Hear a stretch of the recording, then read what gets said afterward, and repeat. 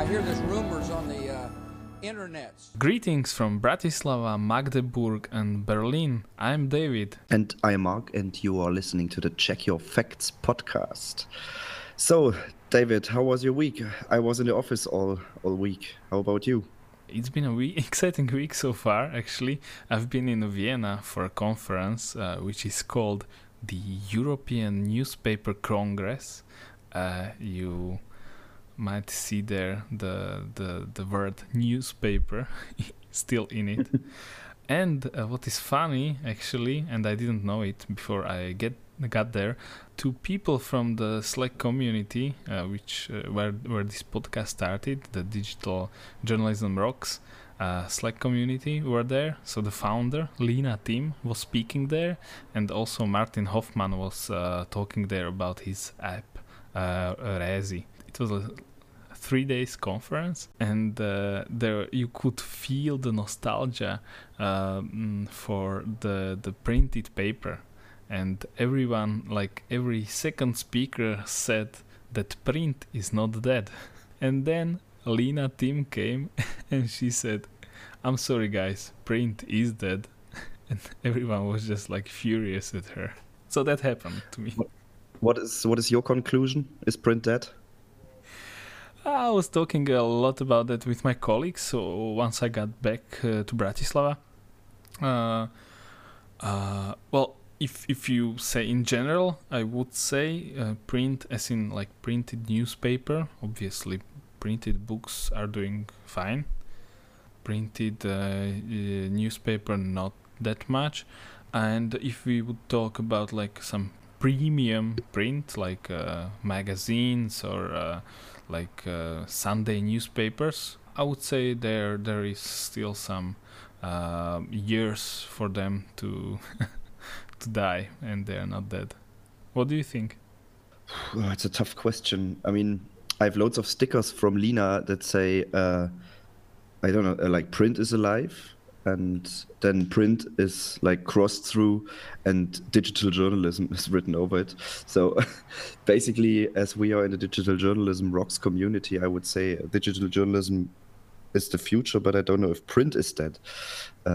Maybe like working in offices with one like editorial center is kind of old-fashioned, and I think that's what print is about, like working together on one paper. Maybe that's not the future, but I don't know if like the distribution way, as in paper, is dead.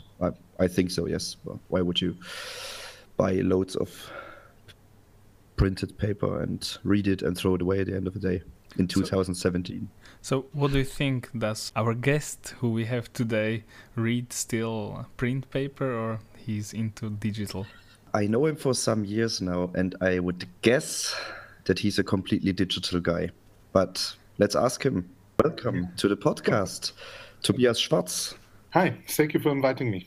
Yeah, Tobias, I don't know if some of the guys listening to the podcast know about your like recent project, like before what you're doing now, but would you do us the honor to introduce yourself and tell us who you are, where you're from, what you do, what you did before, and how you came across digital journalism and like digital media? Well, so the next 30 minutes are mine, I see. So, my name is Tobias, and today I'm the co-working manager of the St. Oberts here in Berlin.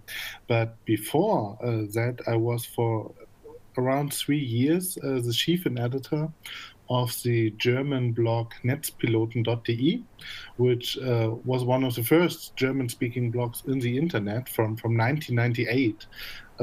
It's like a dinosaur of the German blog scene. And before that, I studied political science. As a student, I published my first articles for Chip.de, which is a Munich-based online magazine about technology. And I started blogging. You can say for one reason, Chip didn't publish my name under my articles.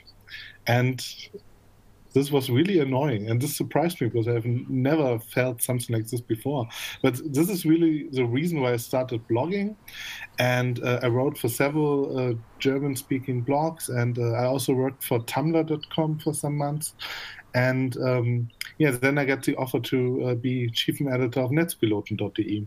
And do I read? No, I don't read on print anymore. But sometimes in a very weak moment, I buy printed newspapers and magazines for 50 euros or so. And then I put them next into our bathroom here. And sometimes I read them. That's funny. So how was the internet back in 1998? I don't know. My first computer with internet access was, I think, around that time, like 1999, 2000, 2001. But I remember I didn't actually spend any time on like reading news. It was more like online gaming and chat rooms. The interesting thing is Netzpiloten.de. I mean, this was a time before we had big search engines. Yeah. So what Netzpiloten.de did, they had a tool which like an RSS reader in a flight mode. So you could fly through the internet, visited websites, and after 20 seconds, if you didn't click on stop, you went to the next website. So in 1998, you could read everything that was new written in one morning in German language. Yeah, internet wasn't so big, and I mean this was like, So Netzpiloten, they should have invented Flipboard, I would say, but they didn't, which is why they are not so big anymore. But they really had a newsroom with several editors just writing about what you should visit if you go online. Because nobody know what to do on the internet at the end of the 90s, at least in Germany. Yeah, nowadays nobody knows how to do anything without the internet anymore. You told us in the introduction that you are a co-working manager, and if you're not very familiar with the word co-working, I think one would say, isn't it when you go into Starbucks, buy a coffee, and put your laptop on a table and start working? Isn't that co-working?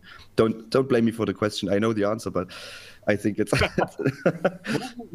it's a very good point of view on it, because co-working comes from the coffee house culture. So to see what happens at Starbucks is like co-working is like the next step. So some people work from home, in the home office, and this is a nice place. It gives us freedom, and other people like to go to the office because this place gives us structure. It's a place where we do our work, and when we leave, we let the work behind us. And other people like to work from cafes because coffee is mostly very great there. And on the other hand, cool people are sitting there. So you're looking for the access to the community. And in this line, co-working spaces are kind of the fourth place of work, where all the advantages of the other three places are combined. It gives you freedom, structure, but also community, and is a place dedicated to work, because in a cafe it can be sometimes very loud, and not everybody can work in this environment. On the other hand, some people can't work at home because they would do the dishes first before they could focus on work. And this is why co-working spaces developed around 12 years ago, and they came out of the coffee house. Oh, David, have you ever been to a co-working space, or have you ever worked somewhere else except at home or in the office? Actually, yes. Last year I was on you can say like a work exchange through the Slovak US embassy, and the US department, and I was having an internship for 10 days at this Philadelphia-based, you can say, media startup. They are called BillyPen.com. And they actually have the newsroom inside a co-working space in Philadelphia, and it was quite refreshing to work there for like 10 days.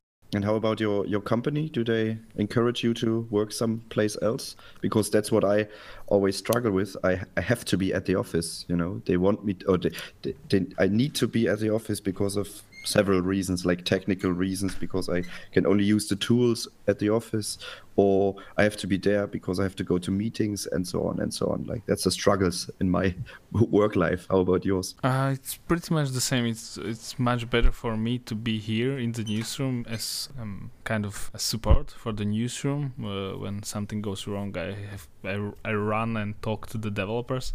But I can manage if I want to have like a few days outside the newsroom. I'm allowed to do that. I obviously have to be online, but I even feel better to be embedded in the newsroom and like I work with the coworkers, because the exchange of the ideas which come at the moment are like better to discuss sometimes that way. Yeah. Tobias, what could I tell my boss? What advantages do co-working have compared to being in the office, and how could I convince him or her to say I want to be in Berlin at St. Oberholz, and next week I want to be in Leipzig or somewhere else? I can tell you how I did it. I just left. So. Oh, okay.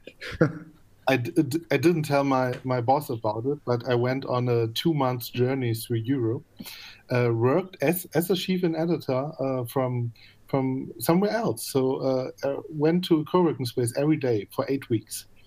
And they didn't notice that I wasn't in Berlin anymore for 7 weeks. Because you're kidding me. No, I'm not kidding you. It actually happened 2 years ago. So because I did my work, yeah. So Netzpiloten are located in Hamburg, and I lived in Berlin. So I established over 2 years procedures and rules how to work with my newsroom in Hamburg. And they always thought I'm sitting in Berlin, but I wasn't. I went to Barcelona, and I traveled from Barcelona to Stockholm. And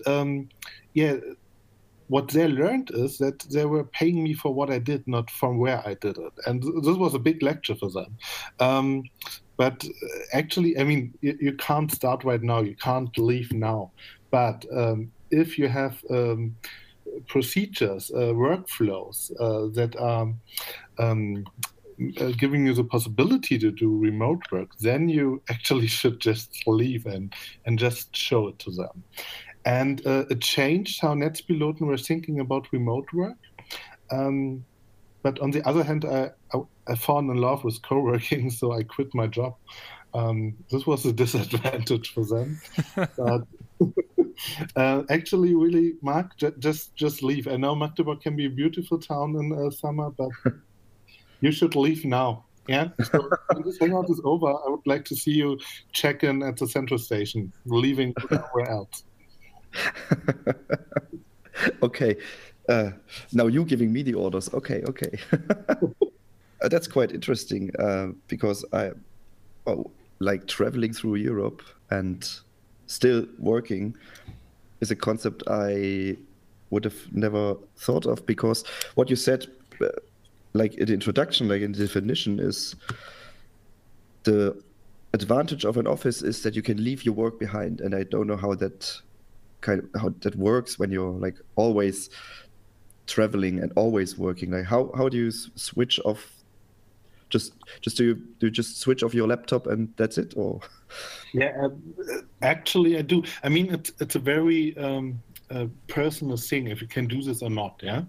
On the one hand, David told he needs a contact to his team. Yeah. I had to stay in contact with my team too, but in my evaluation, my team told me that they have the feeling I'm always standing next to them, and this just using chat apps and emails. Yeah. So how you communicate with a team, you have to do it in a very special way, and I'm pretty sure not everybody can do it. On the other hand, not everybody would like to work this way. So it really depends on if you're the kind of person for this. For example, some people can't work when it's too quiet. So there's a really nice website, coffeetivity.com, where you can play the sounds of cafes from all over the world. So that it's not too quiet wherever you are. And this shows that some people really need this. Yeah. And but most important thing really is you have to establish rules, workflows. Yeah. And if you do this, and if everybody's okay with this, then it can actually work. And really, it's I can describe it to you, but you have to see it yourself. If you really shut off your laptop at, I don't know, 6 p.m., yeah, and you're sitting on the beach at Barcelona, it's a totally different feeling than doing it here in Berlin or in Magdeburg. You relax so much more. Okay. David, what do you think? I mean, I can be a workaholic, and I know most of the guys in the Digital Journalism Rocks community are as well, because they just don't find the off switch. How about you? Can you imagine, like, just actually, moving your work? Actually, a funny thing when Tobias just told that he did this evolution in his like previous work, that he like I guess you all jumped on like a, I'm not saying tighter, but like maybe a pretty scheduled like workflow. You all communicated via chat apps, and I just realized I'm doing this with the team I'm working now, and just the other day they didn't really notice I wasn't here. So maybe I'm getting there. But on the other hand, the more we communicate digital, the more important gets personal meetings. Yeah. So to talk about ideas, to develop things, it's always important to meet your team. Yeah. So when I did this travel, I didn't saw my team, but normally I had the rule at least one time a month I went to Hamburg to talk to them in person, because you can do so many things so much quicker talking face to face. But other kind of work, especially creativity stuff, you can do alone so much better. There was a study which said for creativity, just like you said, it is best if you do it like alone, if you're not interrupted by other people. And then there was another study I read which said quite the opposite. Yeah. It depends on the people, I guess. Yeah. So you know it from brainstorming. Yeah. If you do a brainstorming session, everybody you think is shaped by the thing somebody said before you. Yeah. So the best thing to do brainstorming is let everybody work on his own stuff and then come together with their own results, but not discuss it together, because then you're only talking about maybe one or two ideas. And they're like, they're not very strong at the end. And this was for me, or I believe this, or I noticed this myself in teamwork, which is why I mean, you're a journalist too.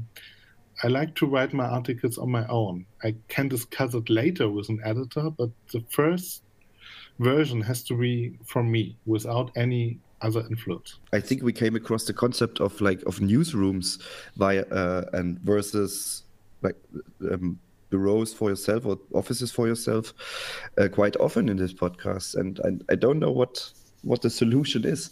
Maybe there is no solution for everyone. I mean, that's what you were saying. Co-working isn't for everyone, right? At the end, yes. So perhaps do remote work, do your stuff somewhere else, but then send your work to your colleagues that they can work with it, that they can editing it. But for other tasks, come together, yeah? So there's a place for doing things, yeah? You can't do everything everywhere, but I guess there can be dedicated places for a special task. And writing articles, you can do it in a co-working space in a town you like more than where your newsroom is located. But on the other hand, go to your newsroom to talk to your colleagues about next steps in developing a Snapchat strategy or whatever.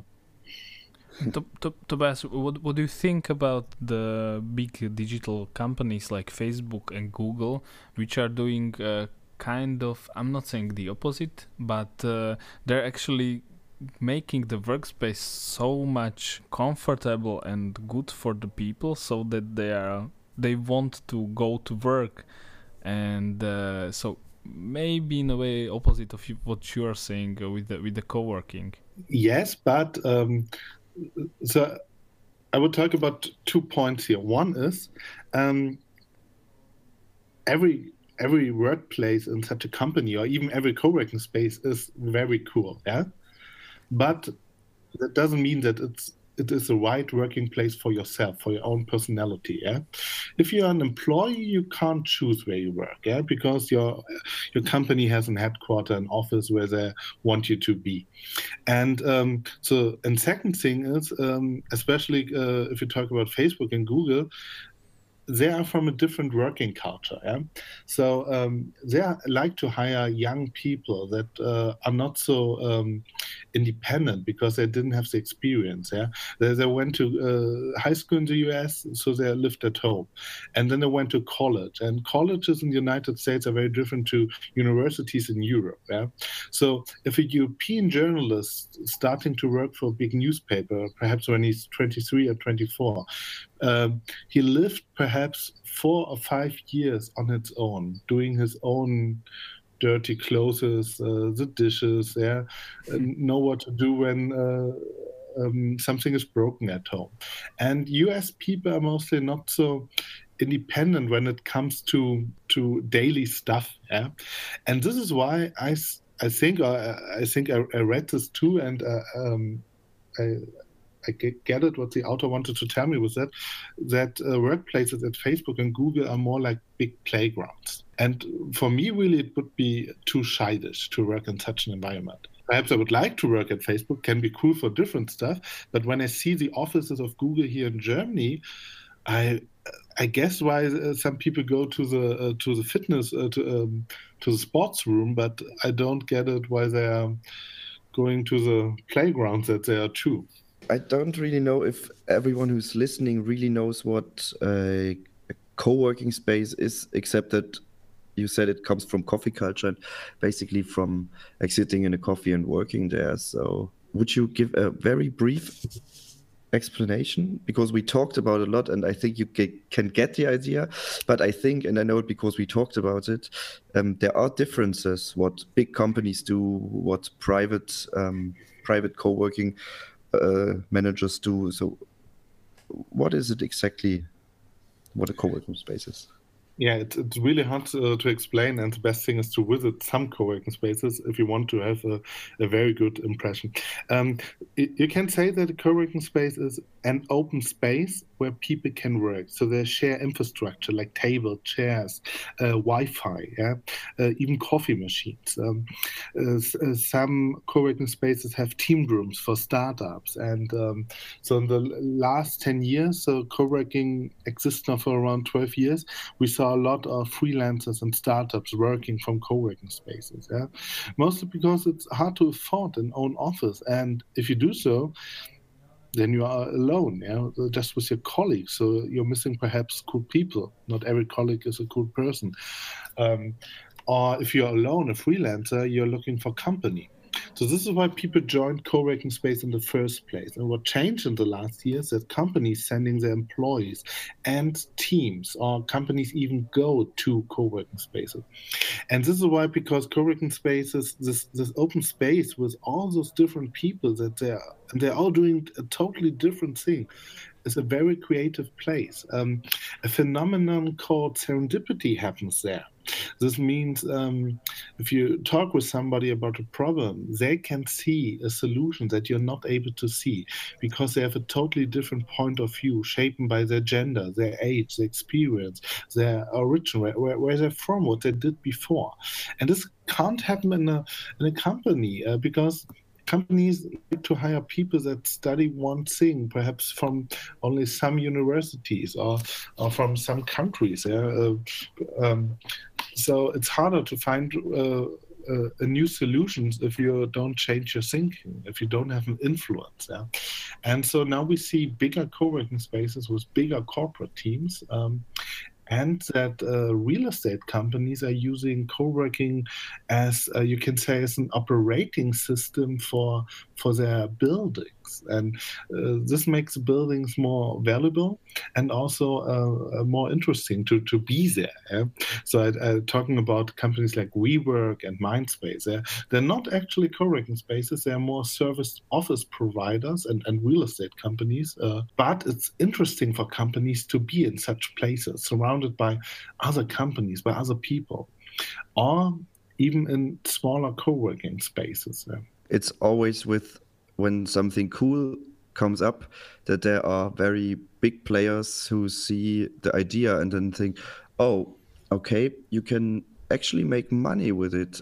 Is this like, I mean, you kind of said a bit about it, but is this happening right now? So are there very big players stepping into the game and kind of mixing up or destroying the scene, because it is a scene? They do, and yeah, it depends on how do you think about what happens right now. You can say they destroy what was there before. They destroy the pure co-working scene with all their values and principles.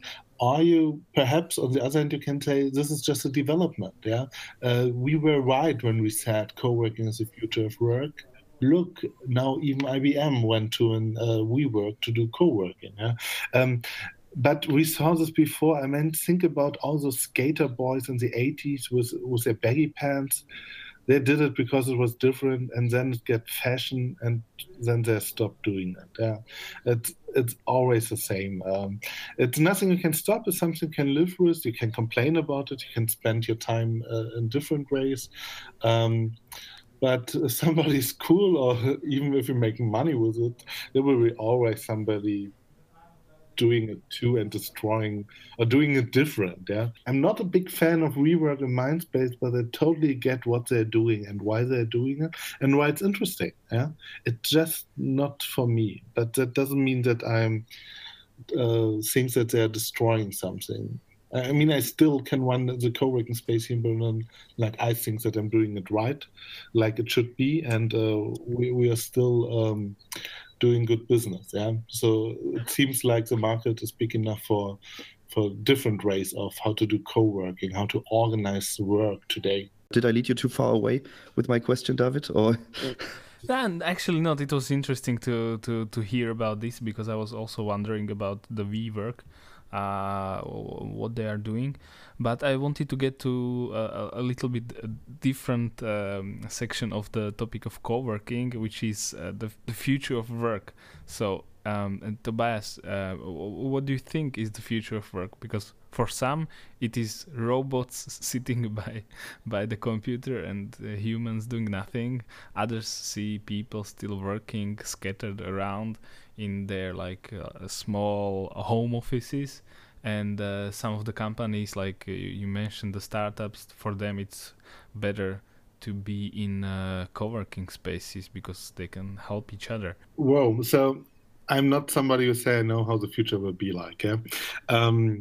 But I'm sure about two things. Work will be decentralized and connected. Yeah.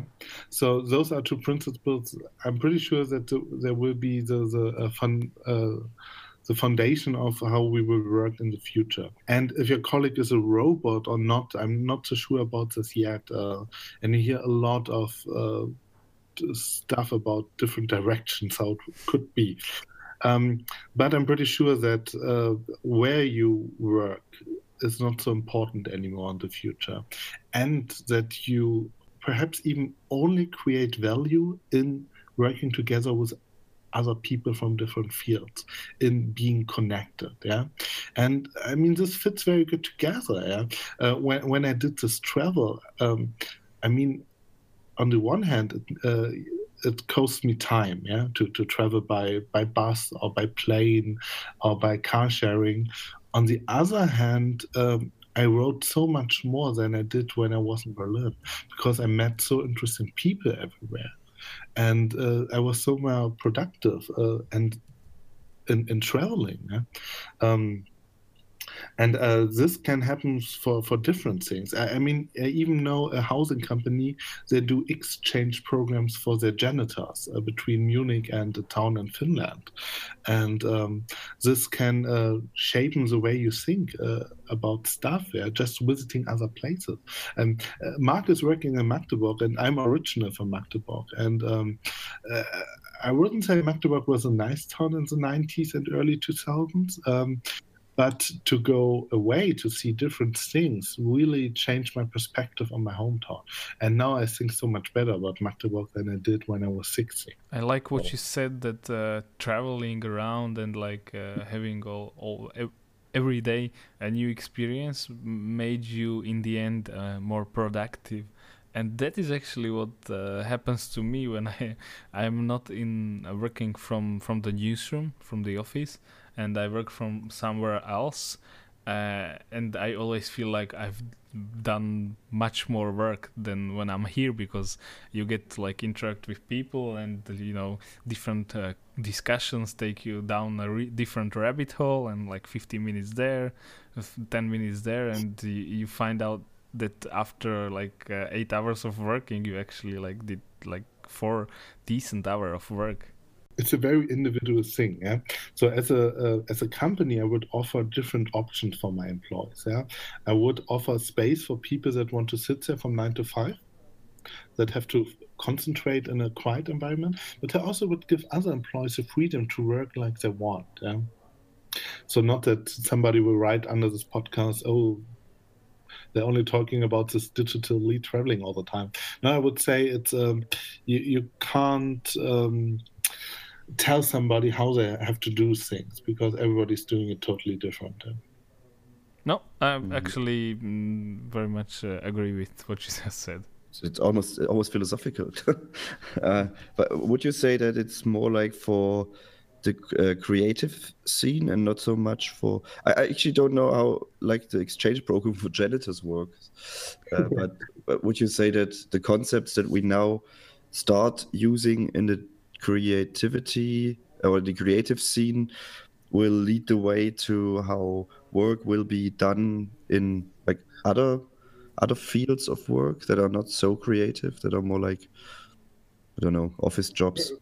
I mean, we know this for hundreds of years. To travel changes your mind. Yeah, so I'm pretty sure how, for example, a janitor is doing his or her job won't change so much just because they saw how somebody is doing it in Finland. Yeah. But on a personal level, they grew because they traveled to another country. They saw something different. They heard a different language, and I mean, to drive a bus or a train is nearly everywhere the same, yeah? But still, traveling to live in different cultures, and even if it's just for a limited time, change your point of view and how you think about work. So you mentioned philosophy. It's often called the New Work movement, yeah? And it becomes a buzzword right now with a lot of bullshit inside. But if you go back to the origin of new work, the Austrian-American philosopher Friedrich Bergmann, who's the inventor of the new work idea, defined it. It's about self-development. And this can change how you work. It even can change your work. Yeah? This creative activity classes in the co-working spaces, it's not really the workflows that are different or that brings the difference at the end. It's that they're not in the offices, that they notice they can work from everywhere, that they do things because they love it, not because they earn a lot of money. They don't. Most of them don't. But all those things shape their point of view and how they think about life and work.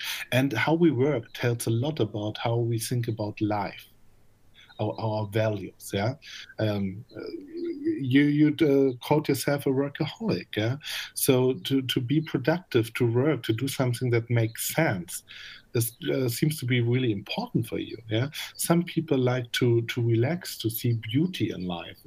They would think about different about work. Yeah, very interesting. And again, philosophical. I really like the idea how thinking about work and how we work and where we work comes back to actually how we lead our lives. So that's I think a very good closing argument, because we unfortunately very close to the end again. I think the time always flies when you do these podcasts, but I would like to close the circle from the beginning when we talked about print journalism, which is some steps back, and would like to mix it up with what you said, Tobias. You traveled all around Europe. Would you write a printed book about the co-working spaces you visited and your experience? Or wouldn't you write a book, just a blog? So I just blogged about it, but this was my personal choice. I mean, crazy thing is, if we want to have influence, if we want to be seen as an expert, at least in Germany, you still have to do a book. Yeah, it's if you do a book, you're important. But this is not because the book as a medium is so important anymore. It's just because how we think about books. So I didn't write a book. I blogged about it, and I still haven't published everything I learned and saw on this travel. On the other hand, it's all these interviews. I mean, I tried to interview every co-working manager I met, beside my interviews for Netzpiloten.de with founders and developers and interesting people. And yeah, but I still use the content in different ways. It's like a database for me of inspiration. I still look things up. How are they doing stuff in Toulouse, and what was it? What they do in Ghent in Belgium different than they do in Stockholm. Yeah, books are cool, but I mean, I'm sitting next to a really, really big cupboard full of books that I really hate because I love them, but they're heavy. So. I think we could do a whole episode on print versus digital journalism, David. It's really interesting.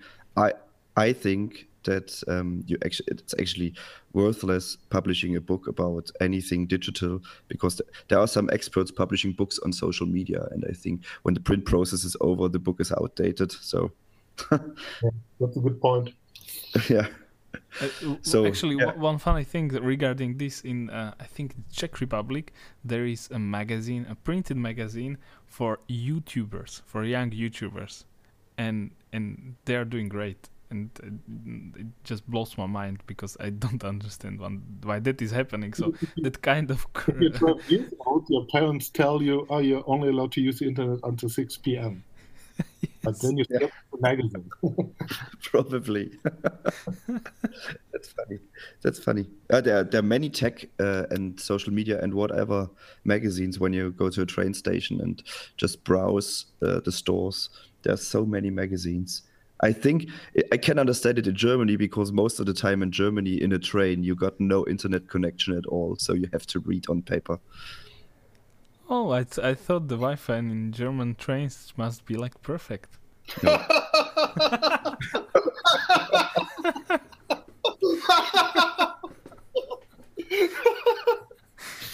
Yeah. Okay. I guess I said something funny. I'm just laughing so I don't have to cry. But yeah, I like your optimism. No, because our trains have Wi-Fi, but it sucks. But you can kind of like use it, but it really sucks. So I thought, if we look to Germany, we can actually like say, oh, maybe one day we will have like Wi-Fi in the trains, like in Germany they do. But I guess not. No. Okay. This was really fun. The whole podcast, not just the Wi-Fi train bit. Thank you for having me. I really enjoyed the talk with you. Thank you. It really made me think through my like work-life travel balance, and I hope also the listeners. Yeah, leave your offices. I will do so, but just because I want to have a barbecue and a beer right now, because it's a holiday in Germany and I have to work tomorrow, and I want to enjoy the sun. I hope you too. Definitely go and enjoy. Okay, Tobias, big thanks for coming to the podcast and sharing all your like wonderful knowledge with us. Thank you. Have a nice day. Bye-bye. You too. Bye. And, yeah. Yes, guys, don't forget to check out our website, which is checkyourfacts.eu, as in European Union. So checkyourfacts.eu. Subscribe to this podcast if you are hearing it on the social networks through the SoundCloud link we are sharing and will be sharing. And well, don't forget to always check your facts, guys. See you soon? No, not see you. Hear you soon, or whatever. listen. Okay, bye. Bye, David. See you. See you.